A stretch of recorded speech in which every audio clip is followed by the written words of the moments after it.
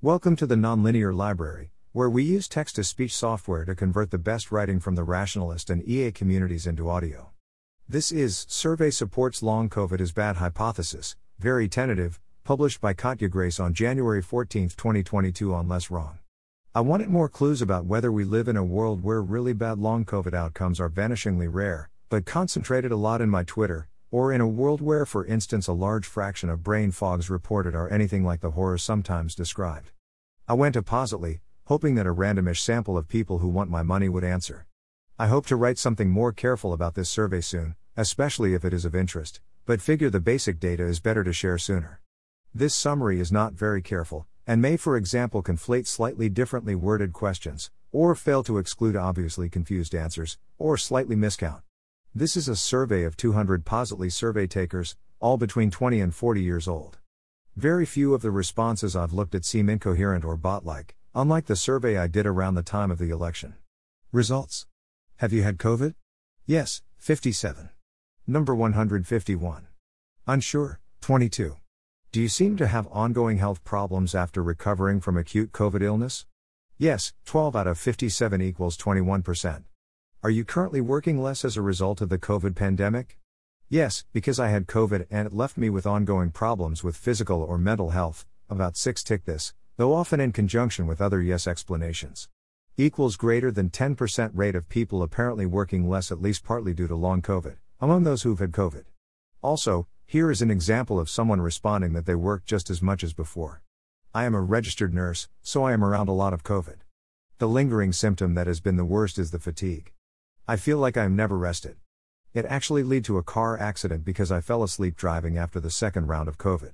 Finding good questions is tricky. In a bad enough situation everyone might be doing very badly and yet look more productive due to necessity. Agreement with a list of checkable statements about their lives. 8 people unambiguously checked boxes agreeing with statements that sounded especially brutal to me. They could check as many as they wanted from a longer list including less brutal things. I feel substantially cognitively damaged. I am unable to walk upstairs without resting.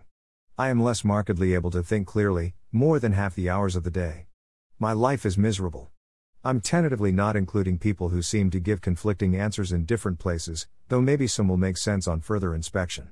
This seems to be 857 equals 14% rate of brutal COVID outcomes, though at least some of these are probably very recent. I haven't filtered things out by when they got COVID, though I did ask them. I'm hoping to go to sleep very soon. How much do your ongoing health problems from COVID reduce your capacity to do things you would have normally done in a day? Only given to the 12 people who said they had ongoing health problems. Answers. Average, 46% reduction. Median, 37% reduction.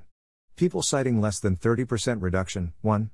For people with ongoing health issues, given a choice of A, be rid of ongoing COVID-related health issues and symptoms forever, or B, an increase in income this year. For 10% increase in income. 6 would take health, 3 income, 2 NA. For 50% increase in income. 3 would still take health, 3 would take income. For 200% increase in income. 1 still prefers health, 2 would take income.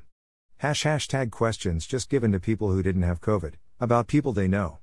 How many people do you know who had COVID at least 2 months ago and survived? How many of them are less than 40 years old?